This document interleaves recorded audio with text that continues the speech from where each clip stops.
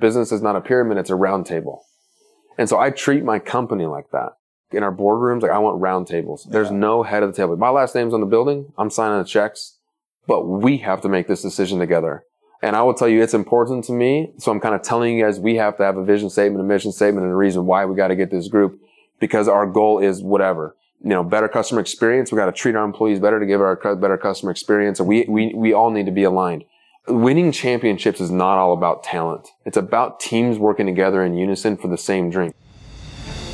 In a world where there's so much noise and information, one podcast is on a mission to cut the fluff and get strategic. A place where you receive the latest tips to expanding your leadership, optimizing your business, and ways to become a truly peak performance human. Now, get ready, as your host, Jake Havron, is here to help you live the strategic life.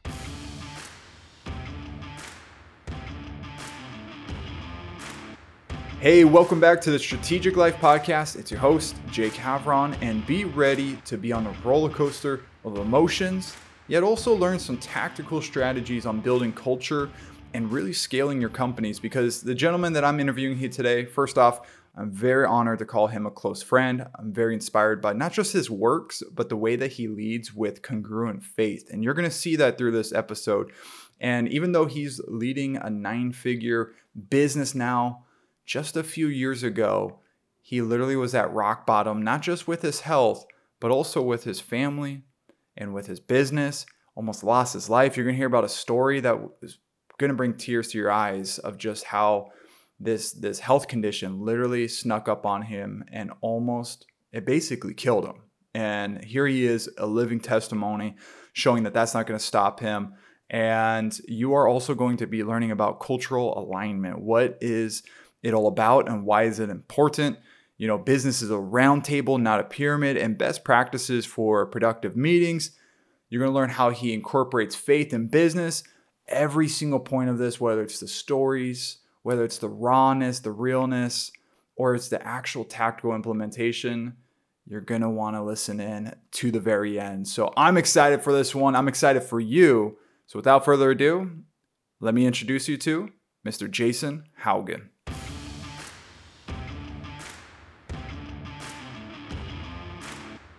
Jason, I've just got to say, man, you are here in Southern California. I am. You flew out from Utah, and you came out here for a day trip with incredible people behind the camera set here. And people may see all of that about you, like flying over in your PJ, and it's amazing, and you're living this amazing life. But it all was really at one point in 2018 where you basically lost everything. Right. Can you share on that? Yeah. So, life was good. I mean, I guess in 2017, before my world, kind of at the end of 2017, before beginning of 2018, it kind of came crashing down. And it was tough, man. I mean, I was on top of the world. I was big in, network marketing. I was speaking all over the place, and I was having a great time with that. And a big change happened with my life and the company that I was with and all of that, and pretty much lost everything in end of 2017. And it was hard. I mean, it was so hard because how I viewed myself was very different than how everybody else, because everybody else was viewing myself like, oh, Jason's amazing. He's this and that and the other. Like, they don't really know the deeper, the issues that I was going through, financially, through marriage, like all these things, relationships. And it was tough, man. I mean, I remember talking to she's now my ex-wife, talking about marriage problems, but now she's now my ex-wife. And I was talking to her she's pregnant. I remember talking like, we're like, 2 months of payments, for everything. Like, we have 2 months worth of money. Like, jeez. What are we supposed to do? Like, I have no clue. I have no degree.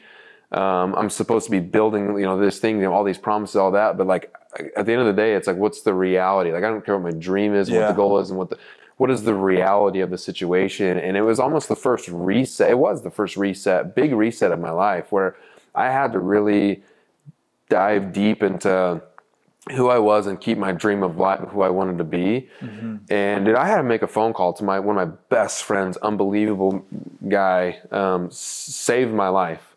and was like, dude, I need some money. And he was like, okay, how much do you need, like, investment? And I'm like, I'm not talking about an investment, dude. I'm talking about to survive. Like, I got to buy groceries. I have a car payment. I have a house payment. I got a baby on the way. And he was like, what are you talking about? I'm like, dude, I just lost everything. And he owned a construction company and cabinets and countertop company. Yeah. I swept his floors.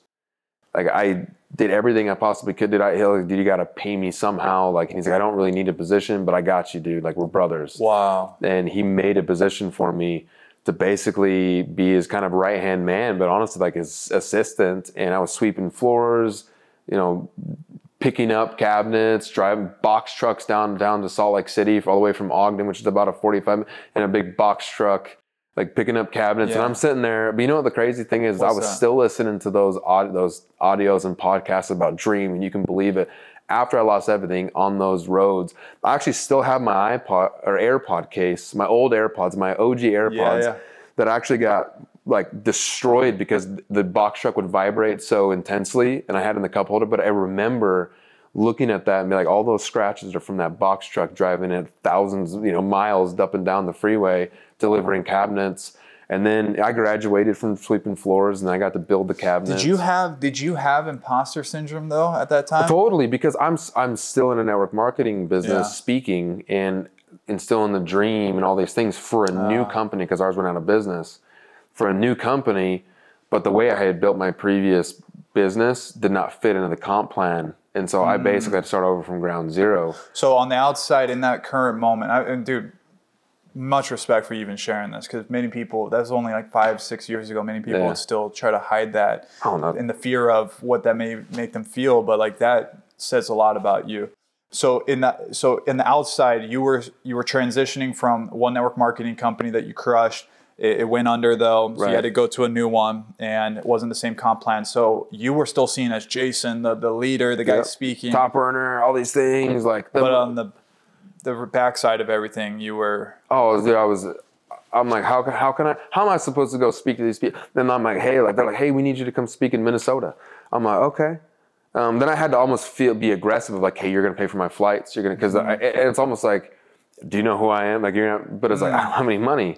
Yeah, I can't tell them that, because they're a leader in their own group and whatever, and they're thinking that I'm coming to serve, which, my words were like, and so it was hard. It was hard to sit there on stage and speak to people and be like, all these things, they talk about you and the income and the BMW that I had and the custom home that I had and all these things, but I'm like, I got splinters in my fingers from building cabinets. Wow. Like, I'm in constant fights and arguments with my wife at the time about money situations. I have no idea how I'm going to pay for my baby when she's born. I'm about to lose this BMW. Mine was luckily paid off.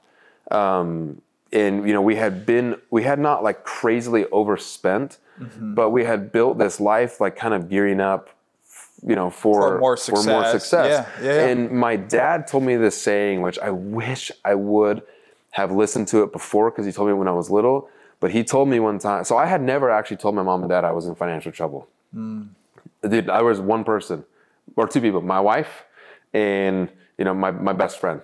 And a lot, like, even the customers knew me. Like, I had business cards for this construction company. I had that, but it was crazy.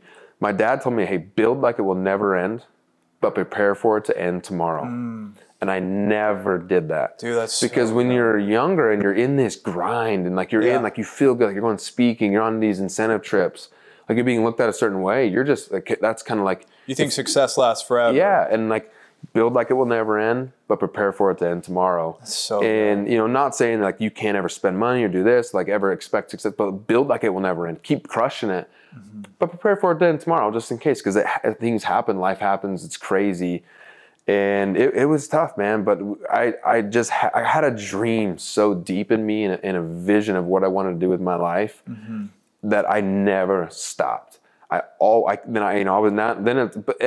natural personality is to do everything 100% extreme. Yeah. And which, caused me, I did a bodybuilding competition. That's why I kind of ended up in the hospital and still dealing with stuff like that, because I just go all in. Yeah, you do. And your life here, really quick, your life onward from that is extreme. It's the dream. And you're just getting started. And so, for people listening, like, this man, phenomenal investor, businessman, we're going to get into that because it's exciting what you're doing right thank now. you. And there's a lot of relatability of this dream we have as we're talking before camera. But I want to really sit in because this is hitting home for me personally, but I know there's someone listening right now that's hitting home to this. You were in that moment. Outside looked great. Inside, you're caving in. You had that one buddy that you thought about reaching out or not, and you did.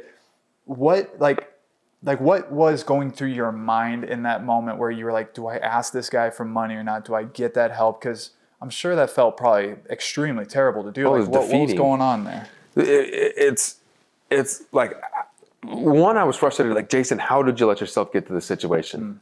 Like, how did it get this bad?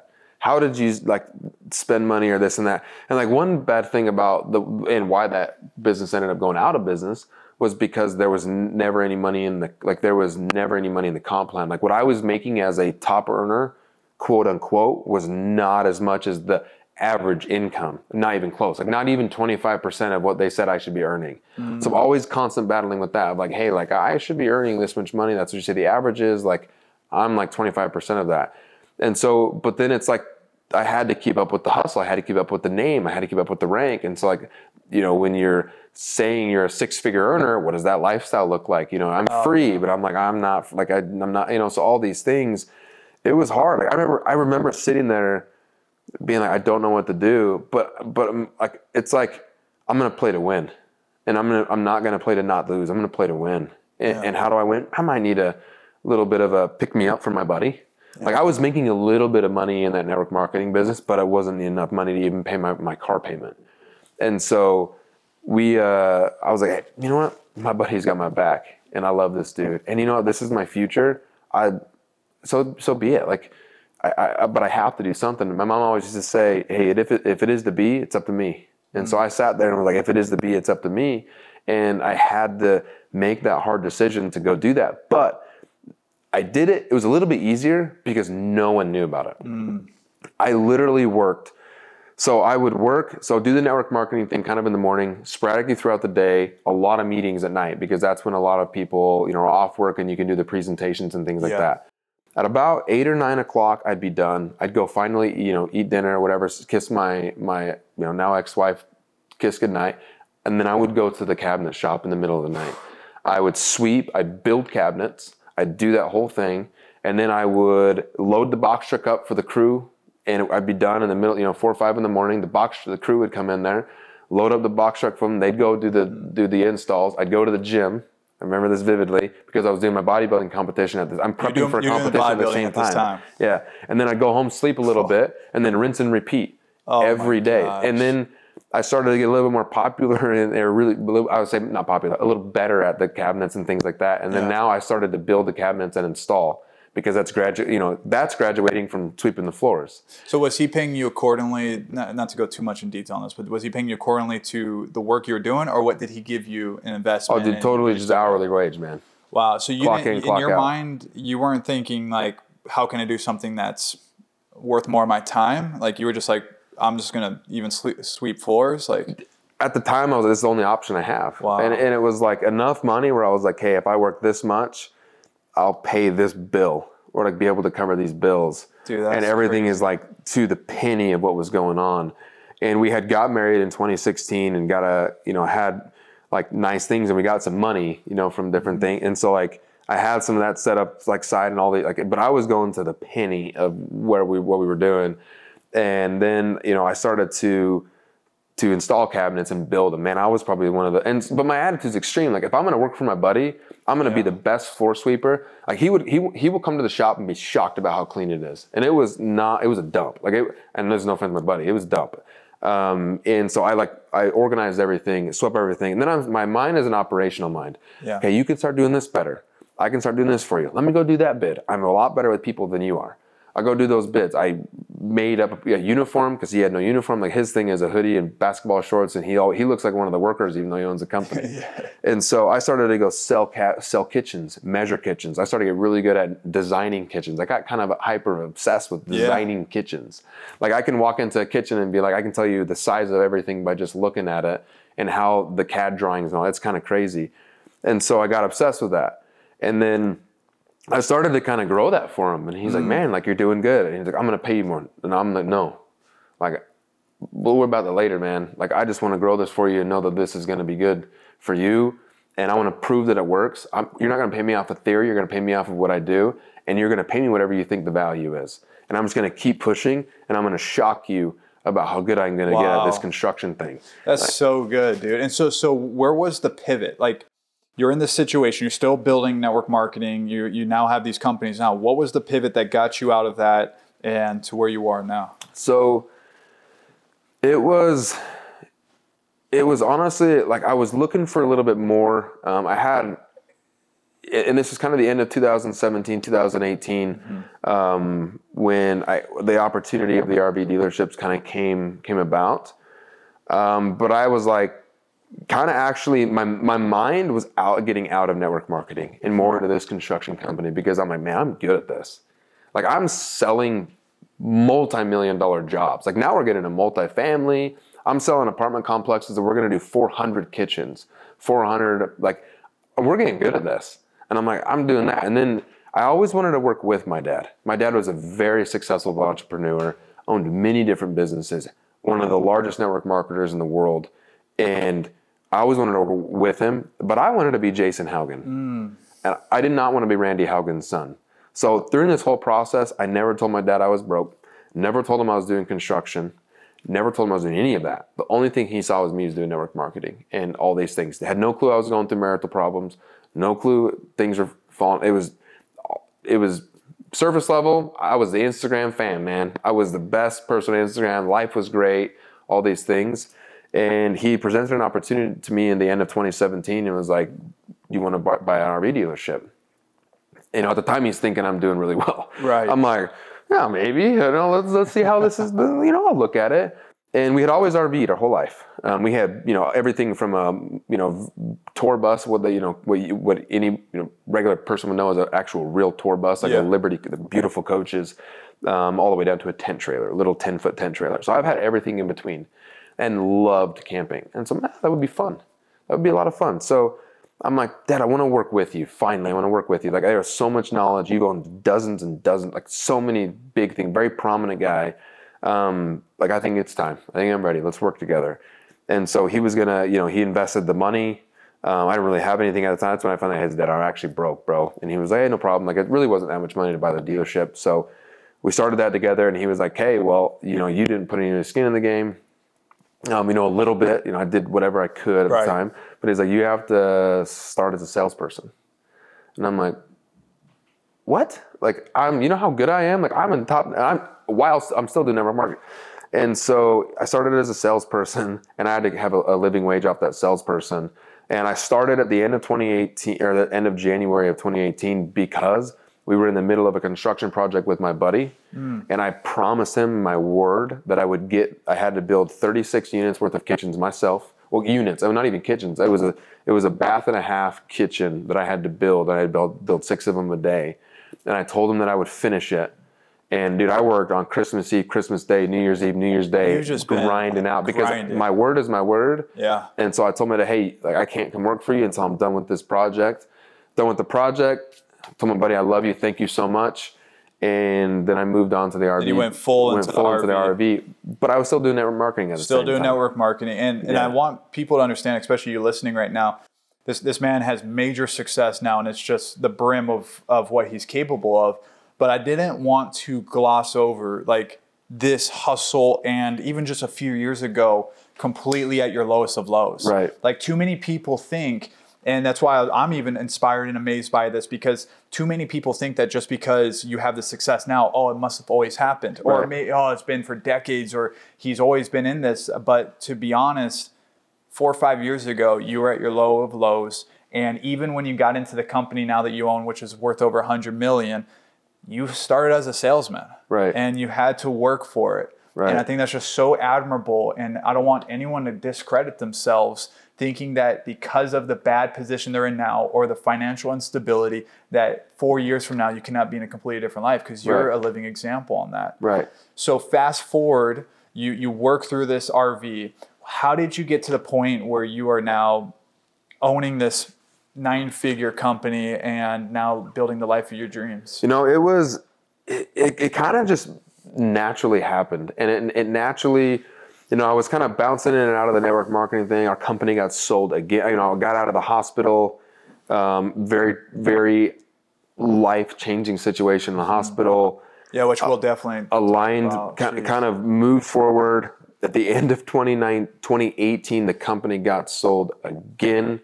And so beginning of 2019, still while doing the RV thing, was with that company, and then the company got sold again. Jeez. And so finally at the end of 2019, I'm like, I went to the board meeting, I met the new owners of the company, and this is a large company, a very, very large company. Well, at least I think that they were. And he met with the owners, met with the whole people, was there with a bunch of the people that I was with, the top earner. Mm-hmm. And I remember leaving, and my new wife, I had gotten divorced then, so, you know, hospital, divorce, all this company, buying and selling, just all this stuff. What else crazy? And then the RV industry was really tough back then and all these things. And, you know, at the end of 2019, I finally was like, hey, I'm moving to, I called her, literally went to dinner. They tried to jazz us up, expensive wine, this and that, and all these things. I went back to my hotel room, called my now wife, and was like, I'm done with the industry. And she's like, what? And I was like, I'm going to go all into the RV. I'm just not as excited as I was anymore. Mm-hmm. Like I love network marketing. Don't get me, I got my start in it. I've been in it my whole life, literally. Yeah. My mom and dad were in it for almost 30 years.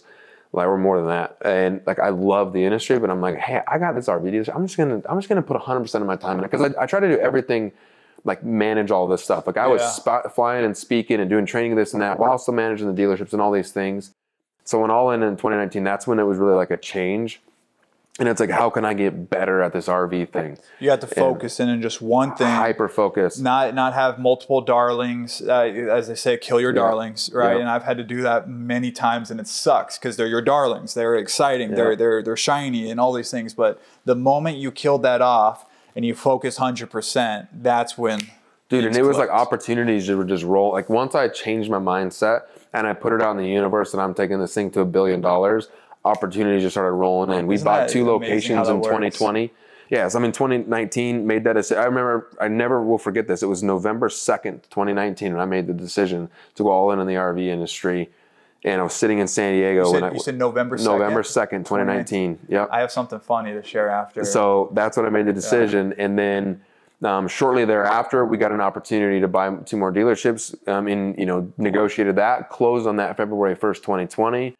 And that took us, we did 12 million in sales in 2018, 13 million in sales in 2019, and 65 million in sales in 2020. But it was February 1st, 2020, we closed those. Great. COVID was kind of crazy. Yeah. And we can talk a lot about how I actually ended up doing that in 2020, because it was a very crazy time in my life. But I actually, it's a quick story. So 2019, February 1st, 2019, biggest purchase ever made in our life. Multiple $1 million buying these 2 locations, and they were doing about 20 million in sales in 2019, and we shot them through the roof during COVID and just crushed it. So my dad at this time is completely gone. He's out, like he's just doing his thing. He's an advisory role, a board role, has still some investment, because he's like, hey, you're doing really well. I'm going to keep some money in there, smart business, and just doing his thing. Yeah.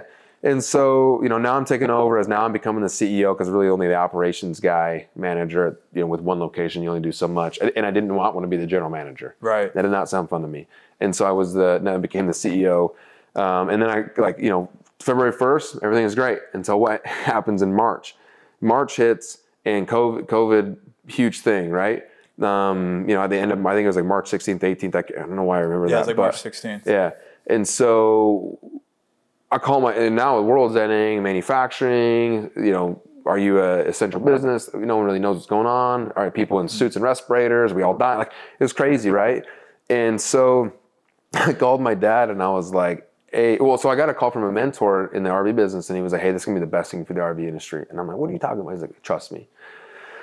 I was like, all right. So then I called my dad, and I was like, hey, how does bankruptcy work? And he's like, are you kidding me? You're already going bankrupt? It's been like a week. And I'm like, no. I'm just wondering how it works. Like, if I have 2 million in inventory or 20 million in inventory, what's the difference in bankruptcy? He's like, a digit, a 0. Like, it's really not that. It's, it's the same creditors, the same. All right, cool. Boom, click. Ordered 20 million in inventory right there. I bet everything in the RV industry. And I was still in all these big Camping World and Bish. I was still in everybody's inventory, putting it on my lots, stacking up. And then all of a sudden, about 3 weeks later, it was like a fire hose turned on in the RV industry, and we were just selling boom, boom. Because that was how people got out of their house, Yeah. and they did the travel. They were with their families and all that. I remember there's a lot of people that went on road trips. Oh, it's crazy. Is that what happened? And dude, people that are never RV'd before are now RVing. People that never went in a trailer before are now going, like, it's crazy. And I remember like sobbing. June 2020, we did 14 million or 12 million in sales. And we had never done $12 million in one year before. And we did in 1 month. And I'm like, I don't even know what to say. Like, this is crazy. And then we started to focus and hone in on like who we really are and what we wanted to be and culture. Yeah. And I had that self-development side of the business of my life. I mean, it means so much to me in network marketing. How can I put that in the RV industry? Created book programs and leadership programs and management training programs, and started making people go to leadership classes. And because I fully believe you build a better person, you build a better business. How can we enrich these people's life? Not only money, because everybody's making so much money. It was like you couldn't have failed in the RV business back then. But now, how do we get go from good to great? And how can we help people really hone in on who they are and how they operate, and help people grow themselves outside of the business? Like, I want you to become a better husband or father, or mother, or mom, or wife. Like, I want you to become better people and do that. Like, that's my passion now. And I really found like that's my passion, and is helping people. And you were cultivated in that way because of your past experience. Oh yeah. Even though that was a failure, you took those characteristics, those traits, and brought in something new. Oh yeah. Why is that any different for someone that's going through, failures right now? You can still take the characters or traits that you learned and go build something successful. And you're an example of that. It's really cool that we haven't talked about this yet. November 2nd, 2019 was the big moment for you, right? That's when you bought it. Is that correct? So that's when I decided. That's when I kind of closed the door on that. That's when I went all in. So wow, that is actually almost to the day exactly one of the biggest decisions in my life. Really? Yeah. So November 7th actually is the day that everyone I've shared on my social media, which we'll talk about in a second, but actually November, I believe 3rd, 4th, and 5th was when I decided that I got asked to go to a speaker workshop, and it was a very intimate speaker workshop. It was actually one of my buddies, Nick Santanastasso, I'm sure you know of. Yeah. And met him I met him when I went to a Tony event back in July 2019, my first ever Tony event. We became good friends. And him and his buddies were like, hey, we're going to the speaker workshop in Milwaukee, November 3rd to the 5th. Do you want to be part of it? There's really only one spot left. It's only like 15 people. And for me at that time, I was like, I don't know if I want to be a speaker yet. Everything I'm doing now was non-existent in my mind. Right. But I knew that eventually I probably will be. So, hey, I'm a yes-minded type of guy. Maybe let's go do this. And I was like, well, how much is it? And he's like, well, it's $15,000. And I'm like, oh, yeah, $15K for a thing I really don't know if I want. Right. But it had like FOMO effect. And I knew, and my mindset is just like yours, where I knew if I go somewhere and I go do it, I'm going to make something happen. There's going to be opportunity. I'm going to make the most of it. I'm going to meet someone incredible, whatever it is. And so I dropped that and I go to this workshop. And that was the decision that changed my life, because now over 3 days, I'm learning how to be a speaker. I'm extracting this information and these stories and getting to learn from the best and putting it into a keynote. And I'm like, holy crap, maybe I could speak. Right. I was like, this isn't going to be something that goes right away. So I'll put it, in my pocket, plant the seed, so be it. We fly from Milwaukee to Miami. Miami was November 7th. So yours was November 2nd. Yeah. 3rd and 5th was that. But the moment that changed my life was November 7th. And I'm at a Tony event. And now this was my second UPW, been to Business Master and all that, but made amazing connections that allowed me to be in the front rows of a 15,000 person event. And Tony asks on day one, he says, what's your extraordinary life? He always does it on day one to set the pace. Right. And before I would write, I'm going to be a celebrity trainer. I want to because I was still doing online health training and I was doing some business consulting, now full-time business. Health is my past life. But I want to be training Tony, I'm going to be working with these top people. But now I was like, maybe this is where I rewrite history. Maybe now the seed that was planted that had no idea it would work, that seed actually sprouted quicker because now I had an opportunity to change my thought and my paradigm moving forward. So I'm instead writing, well, maybe this is different. Maybe now I'm going to be speaking on stages all over the world. And I'm writing that down. And I'm like, maybe just the U.S. No, just put it all over the world, right? It's supposed to be audacious. I'm going to be paid 50,000. Oh, 50. I started cringing. 50,000. No way. 25. Nope. It's big, audacious. Write it down. 50K. You know what? Screw it. I'm going to be speaking on Tony's stage. Right. And so to just kind of wrap this up, because I just wanted to share this with you. I'm sharing this with other people. I had no confidence myself, but this was where Tony asked, out of all 15,000, he was like, who wants to share their extraordinary life? And dude, without hesitation, I raised my hand and he calls on me in front of 15,000. Wow. In that moment, because I shared it and I proclaimed it, and it's on my Instagram for people who want to see the story, because I'm so grateful it got caught, that completely shifted my entire life. Wow. And I got an opportunity to speak at, this is the second date, and we'll bring it back to you. February 7th, I got an opportunity because there was a speaking agent there. She said, we need to talk. She was like, I see it in you. And I'm like, she doesn't know I don't speak, but right. I'm going to act like I do, right? And we talked, and she got me a speaking gig February 7th, 2020, in Burbank to speak next to Mark Victor Hansen, who co-authored Chicken Soup for the Soul. Yep. Brian Tracy, living legend. Yep. And Robert Herjavec. And I'm one of the keynote speakers. I'm like, who am I? But here's the kick to wrap it up. That was where I got introduced, or actually I met Emily. Really? Because I was on that stage a few days before. I partnered with her health and wellness company because I was still doing health coaching. Right. And because I had this gig lined up, and she's been speaking for 10 years already, I was like, hey, I'm speaking next to all these people. Like, you're in Santa Monica. Why don't you come out and like we'll connect and we'll meet each other, professional.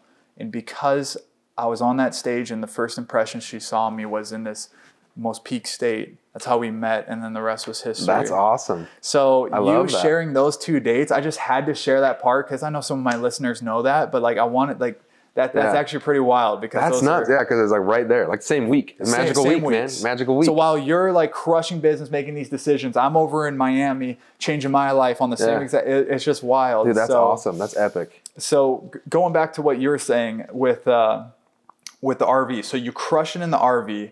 You now are at a point where you pivot through COVID. Mm-hmm. And so what happens after that? Like where does your mindset go? Like now you're making this cash flow, you have this business, doing significant sales. Like where are you at now in that time of life? So just how to get better. I'm kind of on autopilot and cruising and kind of just figuring out like, what do I want to do? Do I want to do this? Do I want to do that? Like, do I want to grow the company to $2 billion? Do I not want to grow the company to $2 billion? More as like, what really do I want?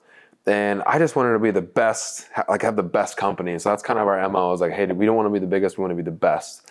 And it's kind of talking about like the hedgehog concept and good to great, and like our hedgehog is customer experience. Mm-hmm. And so now it's like, okay, like let's focus on that and then just slowly, grow the company. Well, I didn't slowly grow the company. We got 5 more locations in 2021, and it was just massive growth just coming up. Now, I wouldn't recommend that because it's challenges now. I mean, COVID kind of put a Band-Aid on things and put like a false, goodness on what's going on now. Like a lot of things are coming ahead, so I'm learning a lot right now. But I just wanted to keep pushing and growing the company and growing people. And I really got obsessed with culture. Yeah. And, my culture, my beliefs in culture and dealing with people have come a really, really long time ago, especially with my mom and dad. But now I'm starting to get obsessed with team building and culture and like almost that system side, like, that network marketing. Yeah. Like I'm getting obsessed with that, which it's weird in the RV industry. Like I'm not gonna lie, we're a little redneck industry. Like it's not like, it's not a normal thing to have. No. Personal development, all these things. No. And so I got super, super obsessed with it. And it was in 2022 is when I really, I started to speak. I got asked to speak. I had a buddy saying, oh yeah, sure, I'll speak, because now they've heard, a couple things I'm doing. Like I own a couple dealerships, but I still had never said on social media that we were doing 100 million. I have dealerships. Like I never said any of that on social media. I hid everything from everybody because now it's all my network marketing people. Now he's doing RV dealerships. Like now what's going on with this? What's going on with that? Like I can't, he's failing. Like I'm like, okay guys, I get it. You don't understand. So I hid that from a lot of people. Yeah. And was kind of embarrassed about it. I don't know why. Like we're doing really well. We had a lot of locations. And I remember meeting with a guy and he was like, why are you embarrassed about what is feeding your family? And like, you're crushing it. And I'm like, it's the RV industry, man. Like that's not a sexy industry. Like, and I'm not doing what I want to do. And he was like, you can always do what you want to do. I'm like, okay, cool. Like, maybe, I don't really know. So I kind of like you, put it in my pocket and was like, well, let's see, one day maybe I'll do what I want to do. And that's to speak and to help people and to culture coach and like all of these things and to impact companies and impact people. And so in the beginning of 2022, I got an opportunity to go speak, 20 people, nothing big. But after that, I was like, man, I am got a fire lit under my butt. Like, this is awesome. And there was a guy there that came up to me and he was like, man, like that like completely changed my life. And I'm like, you only need to hear one of those. Yeah, I'm like, what are you talking about? And he's like, dude, like, can I meet with you tomorrow? And I'm like, sure. He's like, what do you charge? And I'm like, nothing. Like, I'll come to you, bro. Like, you know, I'm in the RV business, man.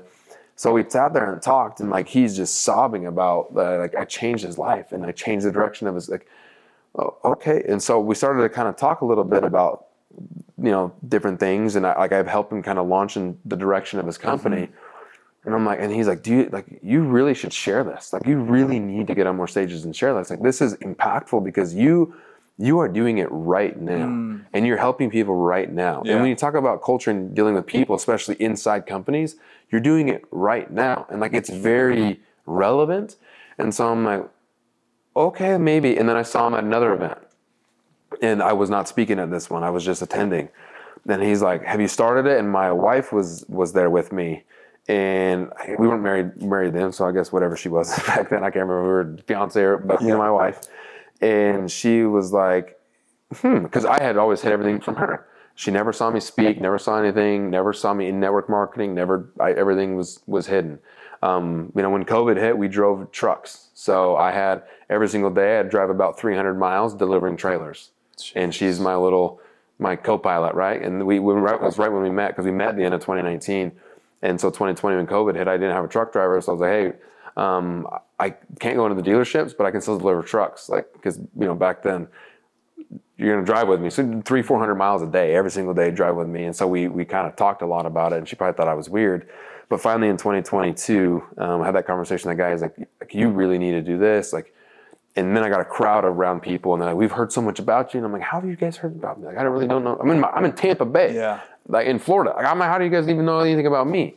And so they're like, you need to start a podcast. So I'm like, okay. And so I started the podcast right after that. And really was my wife was like, hey, you really should start the podcast. And I'm start the podcast and start speaking. And I'm like, you don't even know what I sound like. Like, you don't ever even heard what I do, but I've seen what it's done and the impact in our company. Yeah. And now I'm like, hey, it's almost a disservice if I don't. And so like ever since then, started the podcast there shortly after.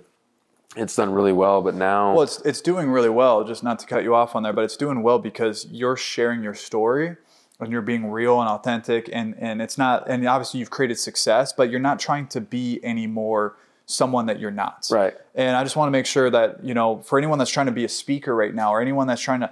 that I've you know, in our It Factor mentorship, we hear so many people that say, yeah, but you guys are able to speak because you have this and this and this. And it's like... No, like, remember when I basically told Tony that, like, I was never a speaker, but because I had so much passion and I knew what I wanted and I portrayed that confidence, a speaking agent came up and said, we need to talk. Right. And of course I had to like get my ducks in a row and say like, well, this is what I speak on. Who's your audience? Oh, this is how it relate. But I didn't have any past credibility. Right. It was because of that story and the passion. And so your story is hopefully inspiring people right now to know that, because people want to wait until it seems like they have all the success, but that's not how you create success. Right. It's like you almost, like I tell people, like, don't fake it till you make it. Have confidence till you make it. Yeah. Like, and just keep that confidence. But don't be someone that you're not. Like, don't say that you're doing stuff when you're not doing them. Yeah. And that you can teach principles. Like, you can read books and teach principles. That obviously that's what our educators do. They learn from books, they learn from, you know, certain situations, and they teach out of them. That is perfectly okay. But don't tell people that you started all these companies and you've done this and you've done that. And then it's like, you're going to be down a rabbit hole. Yeah, and it's like, and then you're trying to be someone that you're not, because it's like, and then kind of hone in on who you are and what you want to do. Yeah. Like, don't, like, if you want to speak specifically about something or teach on something or do something specifically, like, kind of hone in that, be your superpower. Like, mine is culture. Like, I can sit down with anybody and talk about culture in business and in life and how you deal with people and down to personalities and the software and the management styles and rating your, like, I can teach the details of that. But then it's also like a little like a motivation thing. Like, you have to motivate your people. Like, it starts with you as an entrepreneur or an owner. Like, and that's kind of like what I've honed in on. And that space is, you know, is a great space for me. But But I do it because I know it, right? Like I'm not trying to fake my way through things, and people like that get weeded out super quick if they're not if what they're talking about is like, this guy's not what I do. Absolutely. Well, let's dive into culture. If someone's listening right now, they run a multiple six-figure business.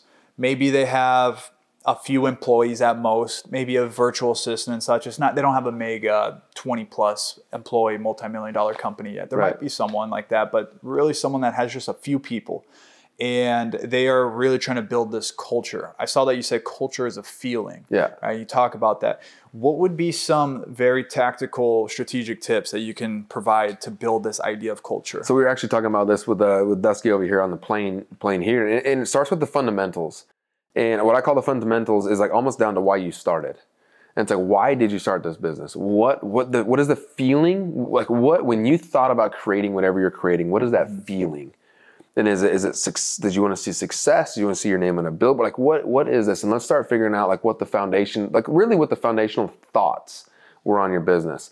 And then what do you value?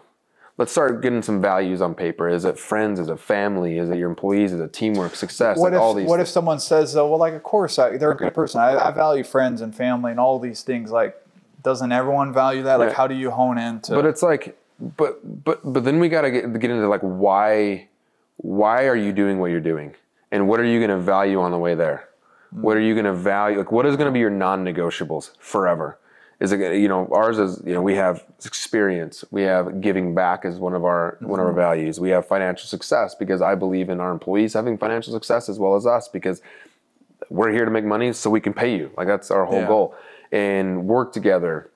And all so what is the values that we're going to have non-negotiables that every single day we're going to practice? So would you say it's like a top 3, maybe 5 at most? 3 to 5. We have 6 because we threw in financial success. But I mean, and I would say stick with them. Don't brain dump a bunch of values, all these things that you really stand for, and then really cipher down what are the top 3 to 6 at most. Exactly. And then that way now you can have some clarity, because all the other things is what you are, but you need to get precise on the non-negotiables. So in my wallet, which I actually don't have and lost, but I do have a card. We have culture cards, and they have our mission statement on one side with our tagline, Adventure Without Limits, and on the other side it's our values. And so what I teach people, like, we're going to manage through the values, and we're going to live our values, and we're going to live through the culture. It's not a saying in a mission statement on a business card or on a billboard or on something, inside your business or whatever, that you never talk about. It's going to be our daily lives. And so we create those values, and we create a mission statement based on those values. Mm-hmm. And so what is the mission statement? The mission statement is, why are we here and why are we doing what we do? Like, why are you coming in late? Why are you coming in early or staying late and coming in early? Why are you going the extra mile? And what are we even here to do? Like, what is the purpose of this business and this company? What is the purpose of this team? Like, I've done it in network marketing teams of I know you have the company's mission, but what is your mission? Everybody has a different dream and vision. And so you need to kind of align your team with why you're doing what you're doing. And it's like I was explaining with Dusky, it's like getting a freeway. The most confusing sense of a freeway is the spaghetti bowl. Everybody's kind of all over the place, and then everything goes different directions.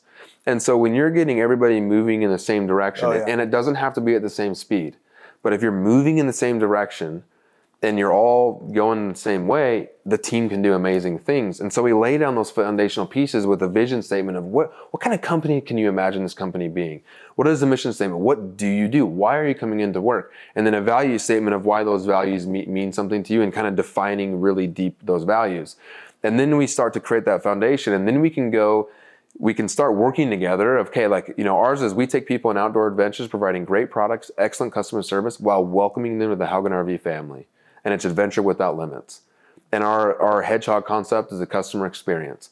How do we every time we get in meetings, everybody has to pull out their culture card.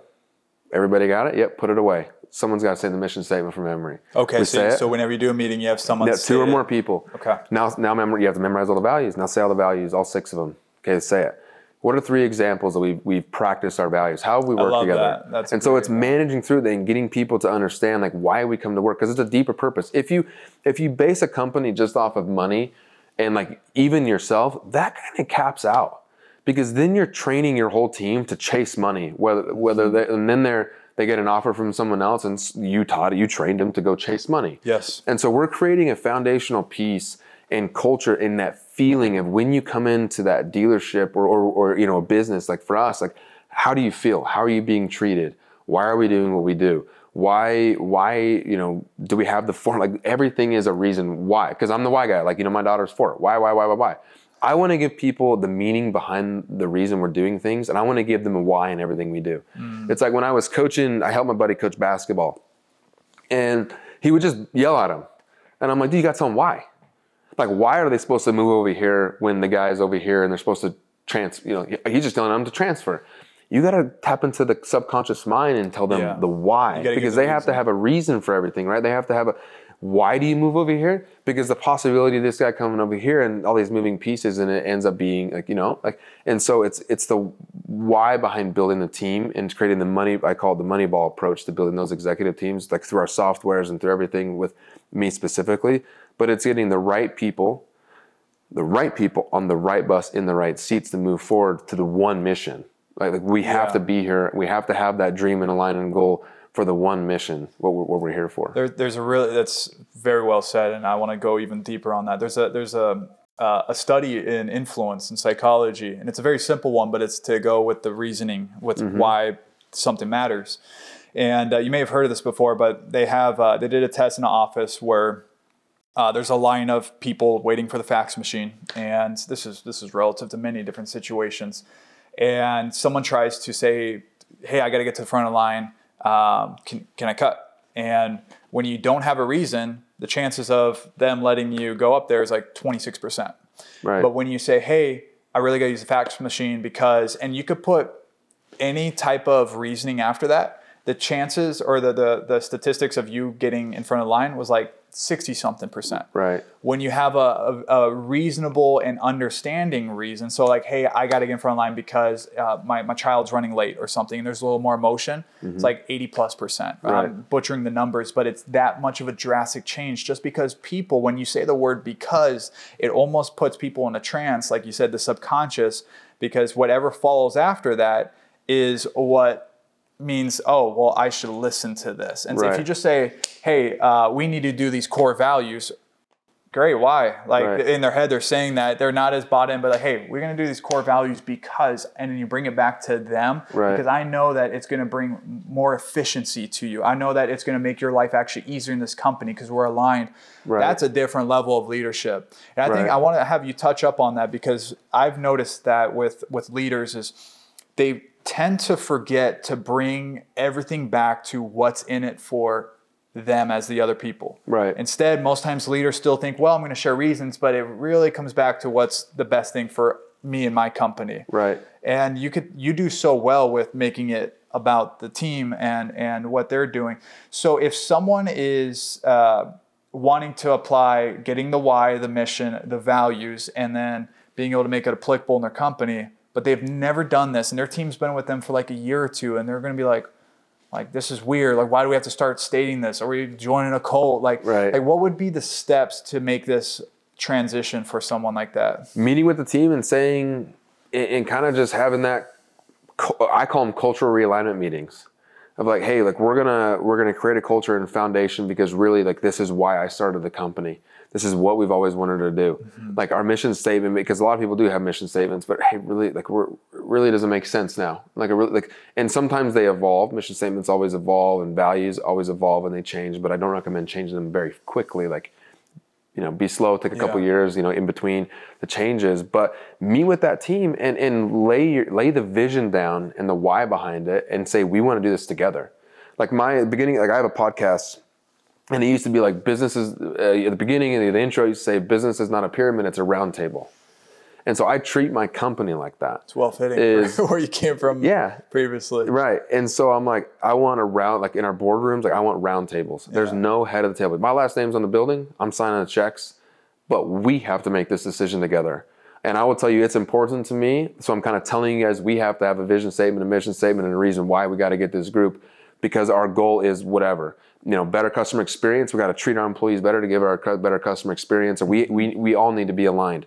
I would really have a hard time thinking that someone would be not okay with that on your team. And if they are not okay with that, you need some non-negotiables in your life and say, thank you for your time. We're going to move in a different direction. Yeah. Or whatever, you redeploy them in the workforce because you're trying to get people that are aligned with you, that are here, that are on your team, big fans of you and big fans of the company, and not just a talent search. So I don't want to say this in the wrong way, but I can use the Lakers as a great example. Winning championships is not all about talent. It's about teams working together in unison for the same dream. Yeah, Lakers Case in point is the Lakers. Example. They had some of the best, most talented people Yeah. that you can say can be on a basketball team right now. One of those individuals got traded, and that team didn't even want him. And he's not even, I don't even know if he's in the NBA. Like, I don't know what's going on with him. And so it's not all about talent. It's putting the right people in their superpowers, in their lane, doing what they love to do. And having those conversations of like, what do you love? What do you hate? How do we help this? So it's getting that team around and creating it as a team. So like everything we do right now is as an executive team, as a manager team, a director's team. The dealerships are in teams. Like everybody's in teams because we're playing and we're all scoring from the same scorebook, from the same playbook. Like we're all in one team, but everybody acts as like, their own teams and they have ownership in that. And I really believe in Napoleon Hill, love that, all of his books, the mastermind. And so I treat all of my meetings and like my board meetings or whatever you want to call them as masterminds. Hey, we have a problem. Let's find a solution. I don't want to have all the right answers because I'm not trying to create a superstar-based business based off of me.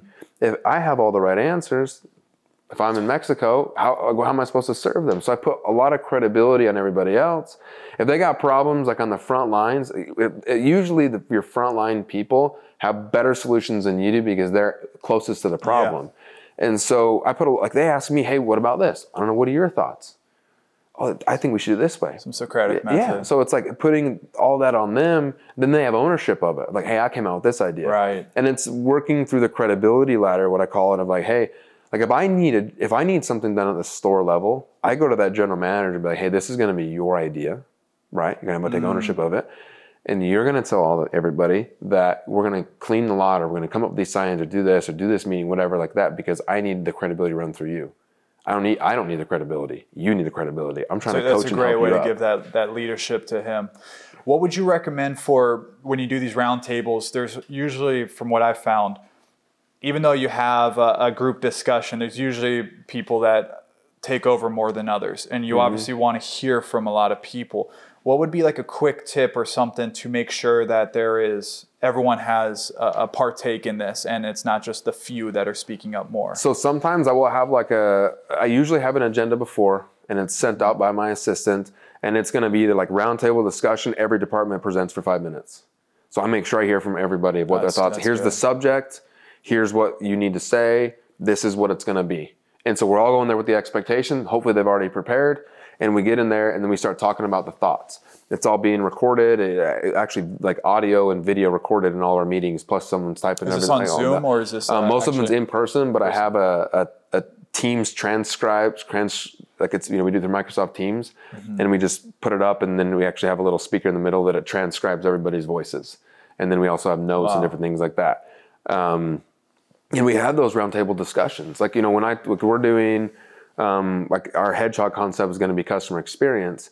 I'm bringing in all the general managers for a mastermind, and they're literally like almost like there's no agenda. Our agenda is to leave the meeting figuring out and how to give better customer experience.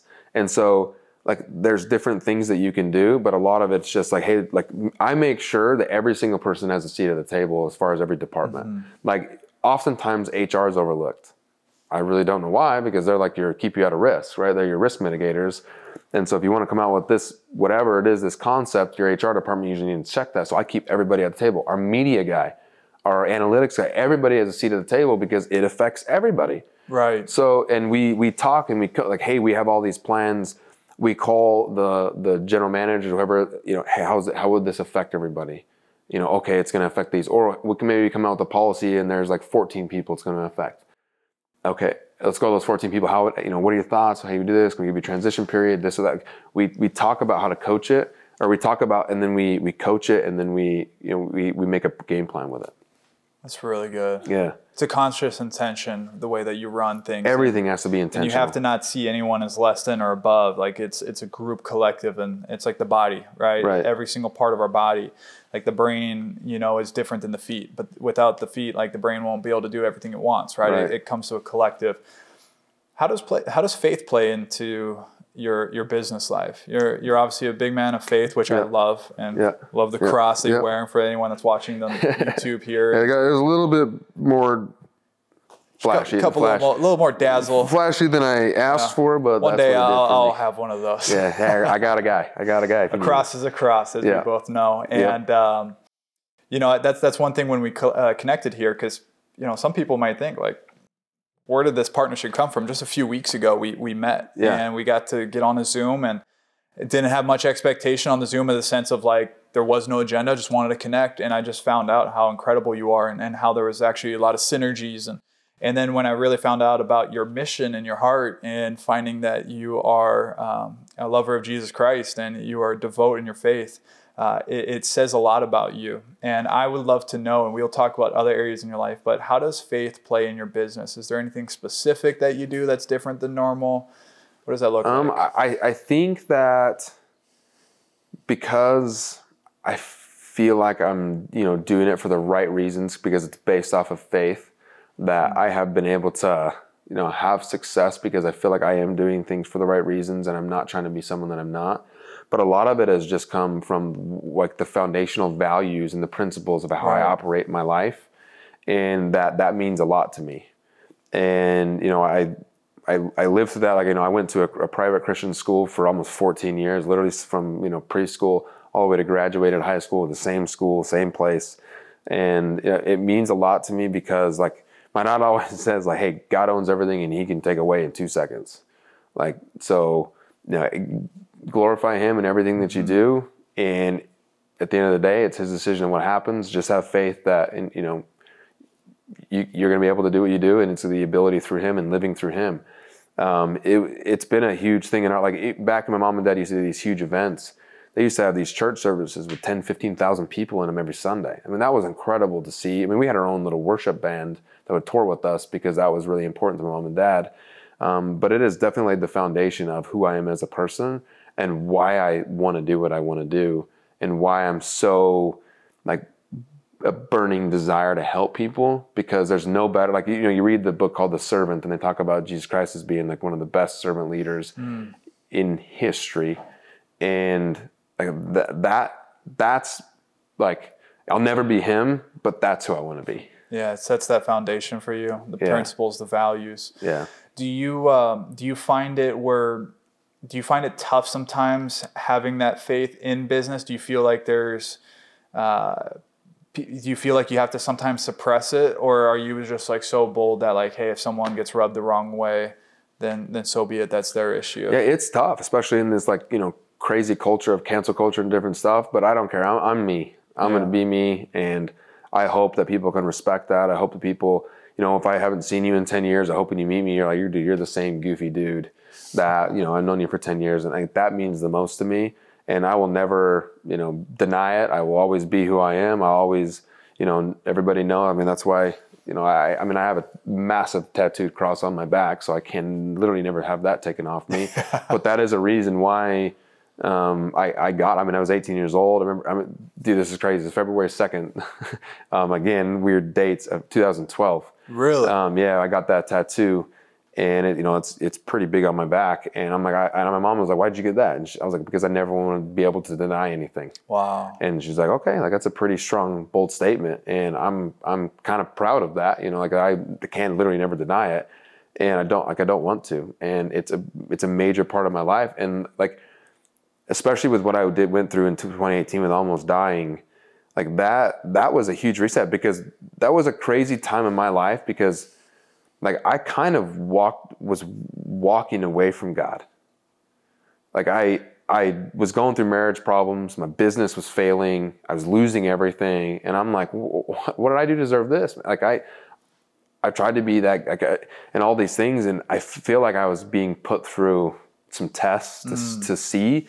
And I think if I was having a conversation with God, he'd be like, "You failed, man," because like I walked, like, I was like, kind of screw this. Like I'd done everything I possibly. At that moment is where you actually started. Yeah. And then away. when I had that crazy moment in the hospital, I'm like, well, share with people. I think it's well timed right now for you to share this, because this story you're about to share right now is, I couldn't even imagine when you talked about the depth and the severity of what you went through.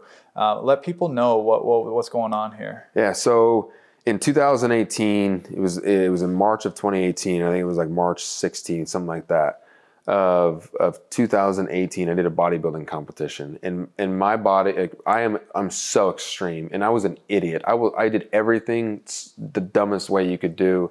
Like I would push myself past the limits. I would purposely not drink water and be in dehydrated states. I don't know why. It's just that burning desire to win, right? It's just my personality. If I was doing the stair climber at 120 steps a minute for 60 minutes, I can go another 60 minutes without taking off my hoodie and not drinking an ounce of water. Watch me. And I would push myself and grind like everything I had into that competition. I wanted to prove to myself that I could do something, and I wanted to win. And I knew, some of the guys were looking like that I was going up against, and I'm like, hey, another 30 minutes. And I'm like, and my coach at the time did not know I was doing all this. And he's like, you're losing. Like, I lost 35 pounds in 1 month. And he's like, how are you losing all this weight? And I'm like, I'm just, I don't know, like this. And he's trying to adjust different things. And I'm like lying to him and everything. Like, I just wanted to keep pushing and being the leanest I could possibly be. Well, I did the bodybuilding competition. I was lean. I won first place in my class. That was awesome. Well, what was the percentage you were at with the bodybuilding? So I did a bod pod, and I was like 0.95%. 0.9% body and fat. They actually wanted to take me to the hospital, and they're like, "You are gonna die." They literally were screaming at me, "You're gonna." I'm like 1 foot in the grave, baby. I literally said 1 foot in the grave. Then I'm like, I'll be 2 feet knee deep before I go to the hospital. That's almost unheard of. And I used to be a nurse, and that would be someone that's literally almost basically dead. Is 0.9 or I was walking. Just so people can know, 10% is where you start to see abs for most people. Women is usually a couple percent more because of they're being a woman. But 10%, 6% is like shredded, and 5, maybe 4 is like you are Mr. Olympia, like shredded type of physique. Right. 0.9. Yeah. And that was from a bod pod. I mean, you can argue with me. I don't know if it was right or wrong. Even if it was 1.3. Yeah, I mean, but you could see every striation in my everything. You could see everything we in gotta my find skin. one of these like photos. it was crazy. But I kept telling everybody, like, I'm gonna kill my. I'm like, it was just stupid thinking, and everybody's screaming at me, telling me to stop. I'm like, I'll be waist deep in a grave before I stop this. Like, it's not only 1 foot. Like, I'm gonna go to the extreme. And it's okay, now I'm going to stop eating as much as I'm supposed to. And I'm going to keep doing all the cardio. And This was before or after the competition? This was before. And so I'm taking all these pills and all this stupid stuff to get leaner and all these fat burners and literally sleeping in a bathtub full of so ice. Much caffeine too. Oh yeah, I was sleeping in a bathtub full of ice because I'm nonstop sweating. Like, and I was taking some crazy fat burners and stuff. Like, literally, like, I was sleeping in a bathtub full of, like, I remember installing cabinets and being in the middle of a snowstorm, and I was in shirts and a tank top sweating because of all the stuff I was taking, like, and dangerous stuff, like one of the world's most dangerous drugs. Obviously, it was not prescribed anything like that. One of the world's most dangerous drugs that I have actually told a lot of these I've met a bunch of Mr. Olympias, they cannot believe that I took what I took. And I'm like, I just wanted to do it. Like, I could, you could take this stuff and lose 10 pounds without ever working out in a week. I mean, this stuff is insane. Jeez. Talk about ephedra, that's a little pipsqueak compared to what this stuff was. And so I took that. It was stupid. And it was literally, so it was fertilizer. Literally was popping fertilizer. Buy it from the plant store, pop it. Crazy. I did not realize how dangerous it was at the time, because you can overdose, but the problem is you can't reverse the overdose. You just die. So I was always balancing in this balancing act of almost dying, and I didn't really understand what was going on. I was just trying to look a certain way. Did the bodybuilding competition, and I did the competition in the morning, and then so you usually do all your stuff, and not really your routine, but you go out and do the thing in the morning, and at night you go you do your routine. At night I started to be like, I'm puffy, and I haven't really eaten anything. What's going on? And so I'm like, whatever. I go out and do my thing. It still looked really good. And so that night I go, have my cheat meal and go with my family, and you're supposed to reverse diet out of things. Yeah. I didn't. And so not that really mattered. I was so sick that I couldn't even hardly eat. remember on Wednesday following that, so the bodybuilding competition was on Saturday. Wednesday I went to a Utah Jazz game and I went to the bathroom and it was painful to go to the bathroom. I'm like, what the heck? I looked down and it was like black coffee was coming out of my pee was like black coffee. Like, and this is disgusting. It was like chunky black coffee. And I'm like, something's wrong. But I'm still gonna go to the Jazz game. And so I went to the Jazz game. And at the Jazz game, my feet had swelled up and I started swelling. I started getting so sick I couldn't walk out of the Jazz game. So my buddy helped me up, same best friend that helped me with the construction. Went home, hid it from my wife. This is my ex-wife now, but hid it from my wife at the time, and was like, something's going on. I can't breathe. Everything. I'm loopy. By Friday, I was swelled up so much, dude. I went from 175 pounds to 265 pounds between Saturday and Friday. How? Water. I started to swell up with water and retain water. Were you drinking a lot of water? I was drinking water, trying to just, flush, but I was in full-blown 100% kidney failure. And so I stopped, like the last pee that I remember having was at the Jazz game, and then it finally was like shut off. And so I remember going to work. I was working during this all the time, dude. And I have pictures of my feet, dude. I have 18-inch around ankles, and I'm swelling. I can't breathe. I mean, my body's not used to having all this fluid on it, right? And so, which your body's not supposed to have that much fluid anyway. And so I go to work. I'm laying on the couch. So this is all happening. You're not going to the hospital yet? No, and I'm not even telling my wife, because I would leave before she got up, and I would get home purposely when she was asleep, because I didn't want to tell her the reality of what's going on, that I'm like, something's wrong. She didn't like the bodybuilding competition anyway. And so I didn't want her to be like, this is another reason why you don't like it. Yeah. And so I'm at work, and I remember like going and showing some customers a trailer, and I'm like forgetting where I'm at. And I'm like, everything is fuzzy. Like I'm not even gonna say I felt high. I felt like I wasn't even there. And so I go back, lay on the couch. I'm laying on the couch and I'm in pain like crazy. And I'm like, something's wrong. My arm's tingling. I don't feel good. And they're like, do you really need to go home? Like, this is dangerous. This is bad. And I'm like, maybe this is normal. I'm like, man, I shouldn't have ate those fries at the Jazz. And that's what I kept saying, because I thought it was the fries. And so I drive myself 60 miles. I live 60 miles from the dealership. I don't really remember that. I stopped by my aunt, and she's screaming at me. She's kind of a holistic, does a lot of different things. She's screaming at me to go to the emergency room. And for her to tell you to go to the emergency room, like, you got an arm cut off. And she's like, your grandma died over this. Like, you're in kidney failure. And I'm like, I'm fine. So I go home, and I'm like, her name is Kennedy. I'm like, Kennedy, something's wrong. And she's like, why do you think something's wrong? And I pull my pants up, and I'm like elephantitis. Like, dude, it's starting to split my skin. I'm like, I don't feel good. And she's like crying and screaming. I don't remember this, but I got in my car and drove myself to the hospital. And so I get to the hospital, and I'm like, hey, I have something wrong. I'm swelling. Like, what's going on? And so, and I'm sorry, this is a long story. I'm like walking through everything. I can remember it so vividly. I could feel this. I remember going to check into the emergency room, and I'm just there by myself, waiting for the lady to come help me check in. And she's like, why do you think something's wrong? And so I'm in sweats. I grab my sweats and pull them up, and she stared at me, jaw dropped, and hit her little beeper on her little necklace, and was like, emergency, and then the code, whatever. And I'm like, dude, they slapped me back on a backboard, flipped me back in the emergency room, putting IVs in me. They were going to put an IO, which I don't know if you know what an IO is. Yeah. You're a nurse. Into your bone. So they were like, let's give him an IO. And I'm like screaming, no, I don't want an straight IO. Up drill it into your bone. Yeah. And they usually, sometimes they do it right here or in your shoulders or whatever, but straight into your bone. The veins are so like weak because you're Dude, so I'm dehydrated. just so dehydrated, right? Yeah. And so they couldn't get any blood out, and and so what they did was they ended up giving catheters in they started getting a scalpel and water's draining out of my feet onto the ground. They're throwing catheters or whatever they call them through my feet to start draining the water out of it. They finally got a vein to open up where I could get an IV. In the emergency room, I was sucking the IV through, man. I remember them saying, you've been through 21 bags and you've not been able to pee. They're like, you're not even creating urine. And I'm like, okay. Like, and this time, like, nobody's there. I'm by myself. And so my wife comes finally, my mom and dad come, and they're just livid. And they're like, what is going on? Because they have always been against the bodybuilding competition. And I'm like cracking Joe. I'm like, that's fine, whatever. And the doctor's like, it's not fine. Like, he isn't, like, we don't know if he's going to make it. Like, And I'm like, I feel fine. They're like, you are not fine. Like, they were doing all these tests on my heart and everything. Like, you're in a complete organ failure. Like, they're calling, is it UNO? I don't know, the UNO's people for the transplant. Like, they're like freaking, like, I'm like, you guys are overreacting. And they're like getting mad at me.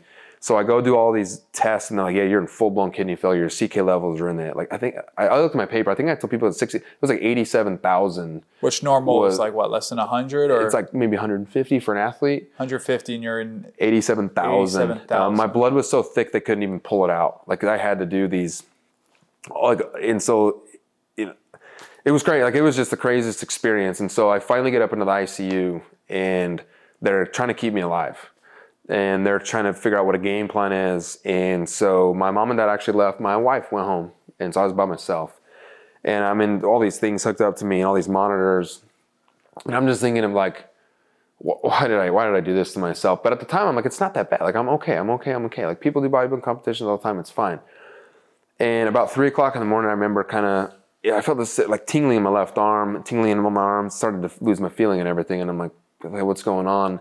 And I remember this massive pain in my chest that almost jerked me forward and was like, oh my gosh, like, what is going on? I remember trying to reach for the beeper, and I'm hooked to machine so I can hear the beep of my heart. I remember hearing the flat line and and don't really remember anything after that. I remember reaching for the beeper and not being able to reach it, and then just sitting there tensing up in pain and thinking like something's not right. And then I can hear my heartbeat getting slower, and I'm like, but you know what the crazy thing was is selfishly, I felt so much peace.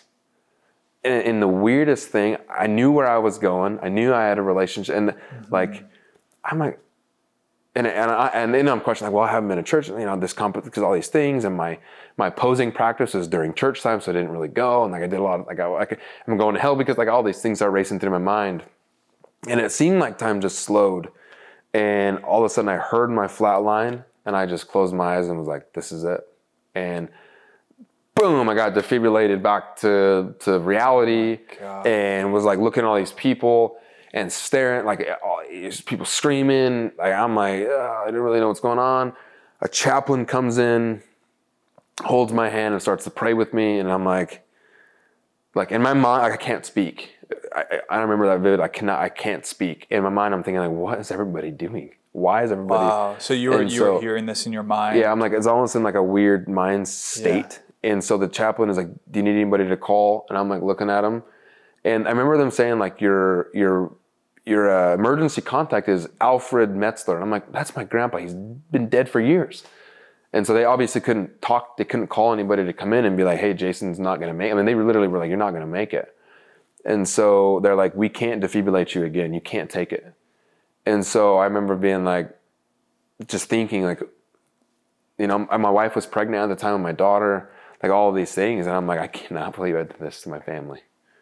And I'm like, but you know what? I know they're going to be in good hands. I'm okay. And I remember going to sleep, and I kind of went unconscious. They said that they were sitting there with the paddles because they would do it again if I got desperate, or they got desperate, but it was going to give me long-term damage. And I just remember thinking and like having, it was almost like a conversation with myself and God. Like, they're going to be okay. And it's like, no, they're not. They need you. I'm like, no, they're going to be fine. They need you. Wow. Like, and it's like fight and like fight and like fight. And I don't know how long it was, but I remember just like kind of like open up my eyes, and there's still people around me, bright lights and everything. And then the chaplain stayed there with me, and he's like, I'm going to keep you awake. And I still couldn't really talk at this time. I was so out of it. And he stayed with me all night long until the next morning. My family came in, and they're thinking nothing's wrong because they haven't heard. They're, hey, joking. And at that time I kind of had come back. I had the swelling was still huge. I have a picture in my hospital. I look like this huge, I'm like my skin splitting. I'm miserable. I'm just sitting there hooked up all these machines. And like, they're sitting there with me. And it was actually my mother-in-law their ex-mother-in-law was there with me. And the doctor came in and was like, well, that was one of the craziest nights. You made it through last night. Your heart's there. They're doing all these tests, everything. And then my mother-in-law was like, what happened? And then like the lady just sat there, and I'm like, I'm mad at the doctor. I'm like, what happened in HIPAA? Because I didn't want them to know. Like, why did you just oust me in front of my whole family? Like, my mother-in-law's sitting here. Mm-hmm. And so I had to have like the hard conversations with them about like, I guess, yeah, last night sucked, but like that like in thinking about, like I obviously sat there and for the hospital a couple days, and I'm just thinking like, I have a bigger purpose for why I'm here. And everybody that came in, like my pastor came in, everybody's coming in like, you have a bigger purpose. Even the doctor was like, wasn't your time last night? And I'm like, She's like, you should have not been here. Like you were in full-blown kidney failure. You're in full-blown liver failure. Your heart is failing, and we can't keep it. Like we're having to give me medication, different things, and like now they're like and all to keep me moving, right? And they're like your body, like it's almost like your mind is like not fighting, but your body is fighting to keep it alive. And I'm like, and so that was hard, man. Like I almost get emotional right now because like it's the craziest moment of my entire life where it's like, okay, now I'm here for a bigger purpose, and it's like, don't screw it up. I can't screw it up. And so like I'm still dealing with situations. I still I'm in stage 4 kidney disease. I need transplants. I'm in stage 3 liver disease. I have heart disease. I have like all these things are going on wrong with me, and it's like I'm dealing with that now, and it's almost a constant reminder of every time I deal with something is how dumb I was, but then how precious life can be. Yeah. And like I still have to, like when I fly, I'm the guy with the compression socks because my body starts to swell and my heart can't take it. And so like, you know, I've had multiple doctors be like, you have a couple years to live. I have one doctor tell me you might have 5 years to live. Well, I'll tell you what, buddy, 5 years mark was a couple months ago. Yeah. And I'm like, I'm here. And like, you know, I know that but that now that drive and that bigger purpose keeps me driving. So I know that was a long story. But it was the craziest time and the most eye-opening time and the most I've ever got to just look at myself time I've ever had of why am I here? Like, why am I doing the things that I'm doing? Why was I born into this family? Like, why? Like, it's like, I want answers to everything. And I truly feel, and this is my personal opinion, and it obviously doesn't matter what anybody thinks, is I am here for a bigger purpose to help and impact people. Absolutely. And just, you know, podcast is influence. Like I want to positively influence people to do better with their life because life is precious. And you never know when it's going to get taken away. You never know when it's going to get taken away. Well, I know, man, I know I'm not the only one right now I was in a trance listening to that because like you said, you were going back into that scene. I was playing through that scene and I was seeing that and feeling that. And, you know, for that, the person right now that's listening, I'm sure that was the same. So even though that was a long story, that was a well-needed story. And your story is what's going to liberate people so they don't have to ever go through that moment, but they can know what it means from you in a very realistic way, what it means to be at the brink of death and what it means to have a bigger purpose. What a freaking phenomenal story, dude. Like, thank you. I don't recommend anyone to have to try to get that story to live that way and to have their purpose, but you are someone that has turned a terrible situation, which you still feel repercussions to this day. Right. And we've been talking about stem cells and exosomes to hopefully reverse that. Yeah. And that'll be something that'll be really exciting for you. But that right there, man, I'm trying to really just bring it in because that was just a few years ago. Yeah. A lot of things have been happening for you just a few years ago, and you're just pivoting and moving and growing. And, you know, no one really, maybe there will be some relatable stories, but what can you say for someone? What could be a word of advice that allows them to understand that preciousness of life? Like you said, like you described that well, but what would be some words of advice to let people know right now when they're done listening to this podcast, this interview, that they can go see life differently, that they could understand the fragility of their family and what they got? Like, what would you say to them? Oh man, that's deep because, you know, I would say, like, ask you, are you living your purpose, a purposeful life? Are you doing the things that you want to do? Are you doing them for the right reasons? Are you feeling fulfilled? Do you look yourself in the mirror and you love the person looking back at you?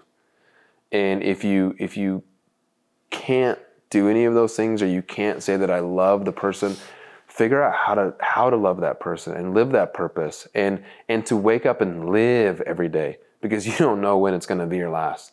trust me, when I was sitting in that Jazz game watching, I'll never forget, man, we won by like 50 points in the Utah Jazz, 40 points. It was the most miserable game I've ever been to. We against the Detroit Pistons.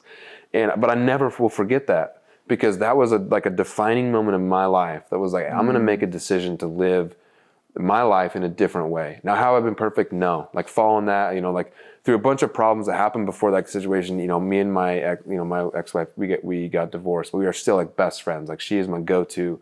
I love her and her husband to death. Like that's my daughter's mom. Like they're family. That's my people right there. And so, like, but I made that decision. Everything in my life is the decision to be, something or do something. Like I am making the decision to have a great relationship with my ex-wife and her husband and her kids. Like I'll have all the girls in my arms. Like I've made the decision to live that purposeful life, because you know what? The little things don't matter. Like these little fights, these little arguments, these little things in business. Like is this going to matter in 5 years? Is it going to matter in 10 years? That sounds so silly, but trust me, it doesn't. Like, and living that purposeful life on your terms, how you want to live it, and getting up every single day and being excited to live that life is what life is about. That is success. That is happiness to me. It's not all these bank account, all this surface level stuff. Like everything can go away. Like everything can go away. But it's, the relationships with the people that care more about you deeply than the things that you have, and not trying to be someone you're not, and living fulfilled, like living freely. We're living freely in the life that you want, where you're not trying to fake the life that you want and live all these things, but it's living freely in that and having a purpose to wake up every single day. So well said. Yeah, you, man, I hope, you listening right now, just, you get to see life differently, because you got to live through the lens of someone who almost lost their life. And you get to see the success he's created now from that. He's not just living an ordinary life. He's living an extraordinary life. And you have a lot going ahead for you. And there's just a few more points that I want to quickly touch up on, and you've been bringing it up multiple times, and I want people to know this about you, because I want to go into what the vision looks like, big picture, because if you're not following Jason over here yet, you should see what he's doing. Tune into his podcast. We'll have all that linked below. But this man's not going anywhere. He's only going up, and he's going bigger. And I'm sure you'll be seeing us doing a lot of amazing things. And so that's why I want to really get into the vision of what you have. But you've been talking multiple times about your parents and your family. And I love, first off, how you're not feeling like you're in the shadow of them. You're creating your own. And, that I could only imagine that type of lifestyle to be in that type of shadow. But you're creating your own, which is amazing. And I respect that a lot. But give people just a quick glance. Like, your parents are world renowned. Yeah. Through Amway, through the network marketing, and the people they met. I just want you to allow people to understand what they're all about. Dude, my mom and dad are some of the most amazing people on this earth. And I respect them because they did everything, I believe, in my eyes for the right reasons. They wanted to help people have better lives and better situations and better marriages and everything better. They built an Amway business that was probably one of the largest in the world. They were one of the most well-known and best builders of a network marketing business in the world at that time, between the 80s and 90s and early 2000s, or mid 2000s. I'll say late 2008, 9. When they left, and they're more well-known for the impacts that they've made in the hundreds and hundreds and hundreds. And I will say that because it's factual, of multimillionaires and some of them billionaires that have been created through their system and through my mom and dad's teachings to become. Their system was very powerful. And it's almost like a passing of the torch with me. And I have learned so much from mom and dad. And I owe them so much. And, I'm here because of them, not because of them. I've been them. I've had a million different seminars. We've met a bunch of celebrities. Tour buses all over. My mom and dad were gone about 300 days a year. And their small events were 10,000 people, average events, 15,000 people. What was the biggest one? The biggest one was at the Georgia Dome with 97,000 people. And we still think to this day it's the largest business meeting ever held. And that was a 3-day event, to the point that my mom and dad, the event, they bought out the public transportation around the event center in downtown Atlanta because it was so hectic. They had to move people, in and out of the arena all the time, with 97,000 people. And then they would do a church service after. Yep, a church service after. We had I'll never forget, their band was called Day One. and amazing band, but they toured with us everywhere. And it was awesome to see the impact and the movement they made across, honestly, like America and the world. They were in 32 countries, I believe, and they're just amazing people. And to give you the impact of my mom and dad, this is just a really short story, is there was a guy a year later, actually I know him, his name is Jeff. He went to India to open up another network marketing company. And they're in the middle, they're 8 hours from the main airport there in India, wherever it was. I'm gonna butcher all the names, but middle of a hotel, miserable that he was there. He was, a big guy in this network marketing company. He's opening up the country. Miserable that he's there. He talks this story about how he's calling his wife in tears about how he wants to go home because he's got a mosquito net around his bed and there's bugs everywhere and he's not having a good time. He gets in a cab to drive 4 hours to the next city and they are listening to a Randy Haugen audio. And it was talking about the dream. And he sat there and he was like, are you freaking kidding me? Like, this man's words, and he's like, he actually told me this about 6 months ago. He's like, I want to tell you a story. And he's like, your dad kept me grinding and going, and they raised that company to $1 billion. Because he's like, he's like, your dad. And I'm like, what? He's like, you're never going to believe this. But like, that's the impact that my dad had. And it's almost like a passing the torch, like I said. And like, I want to do, like, it's almost like I want to be me, but I also, like, there's so much to learn from them. And my mom and dad did everything together. They built every network marketing business together. They spoke together. My mom spoke at the Georgia Dome just like my dad did. And it's like how Emily and I see ourselves. Yeah, it's so cool. And like their marriage is fantastic. Like my mom and I've never seen them fight or argue. They've always hold the hand. They always talking. They go grocery shopping every day together. My dad will go to my mom's haircuts. Like they are each other's best friends. They go camping together all the time. Like it's so cool because they for 30 years of their life it was they had to entertain people and do that whole thing, which is fine. But now they're like, hey, we just want our time. And sometimes like, hey, we don't even want you guys to come, like the kids. We just want like mom and dad time. Okay, it's our time. But they deserve that, and they've lived a great, great, great fulfilling life. I believe they've helped. Honestly, I'll say millions of people across this earth. Oh, easily. I mean, to even think about those numbers of the stadiums, right? That's just a stadium, right? And one event. I mean, still to this day, like I'll beat my plane ticket, and it'll say like Jason Haugen. They'll look up, are you Randy and Valerie's son? And I'm like, yeah. They're like, oh my gosh, back in 1997, I went to an event and they did this and they spoke about this and I saw you as a baby up on stage. And I'm like, cool, man. Okay, I gotta go. I'm just like that impact. I've only ever seen kind of the product of that now. Yeah. I wish I could have been a fly on the wall for all of those times with them. Right. But it means so much to me, and they are some unbelievable people. And that's why, like, I feel like I am who I am. Is like, I'm not really focused on money because I grew up in that. Like my mom and dad, we never talked about money in a good or bad way. Ever talked about money? Now my dad is cheap. Like the first time I ever ordered a soda at a dinner was when I got married pretty much, or I started making my own money. I finally was like, you can order drinks at restaurants and don't have to get chicken fingers. And so like, that's kind of instilled because my dad is very frugal, but like, we never talked about it in a good or bad way. So like now I'm like, hey, that's not the reason you do things. And so like their motivation behind anything they did was never money. Mm-hmm. It was impacting people and helping other people have success. My mom always says it goes from your head to your heart. And then once you know that it goes from your head to your heart, that's when you can start filling your purpose. But when it's all in your head and you feel like you have give it to your heart, and your heart's going to lead the way, and your heart needs to lead the way, and you need to do things for the right reasons according to your heart. That's so incredible, dude. And there's so many stories of meeting the presidents. Yeah, I mean, it's so many. White Houses, we've had personal Christmas cards, not even White House Christmas cards from presidents. Funny story, we knew Dr. Phil way before Dr. Phil was Dr. Phil.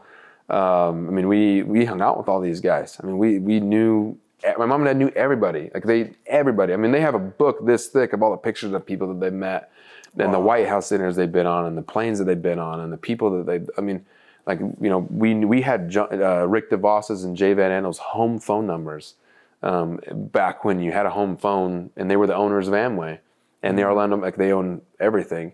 We'd go on their private island that they owned, down in the British Virgin Islands. It was this crazy life that it's hard for me to kind of almost relate to people, but at the same time, like my mom and dad always kept us grounded. They're like, hey, we're rich, you're broke.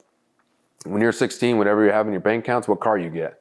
And then you got to pay for your own gas, insurance, and clothes and phone and Yeah, all so that even stuff. though you had all the success, like, and this is where people right away can assume, like, Right. you weren't given the golden spoon. No, Like, I wish, man. I mean, I would have had a nicer car than I did. Like, I bought a $2,000 1999 Chevy Blazer that had a big crash in the side of it, but I always had goals to buy another door from a junkyard and fix it, but never did. But like that, they taught us. Like, my dad grinded from nothing, absolutely nothing, to what he had.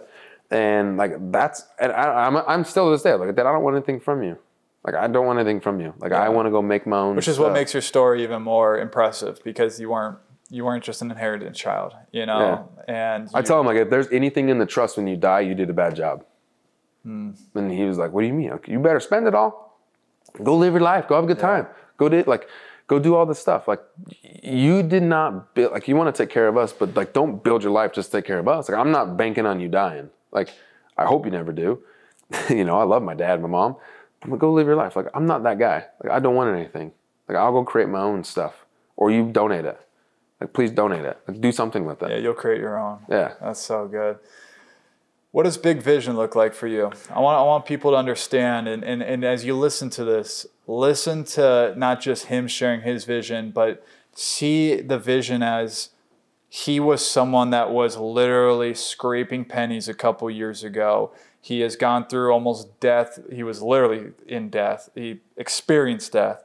And so when he shares this big vision, I want you to share it, of course, you know, what you see, but listen into this, and like, how can this spark something within you as the listener right now?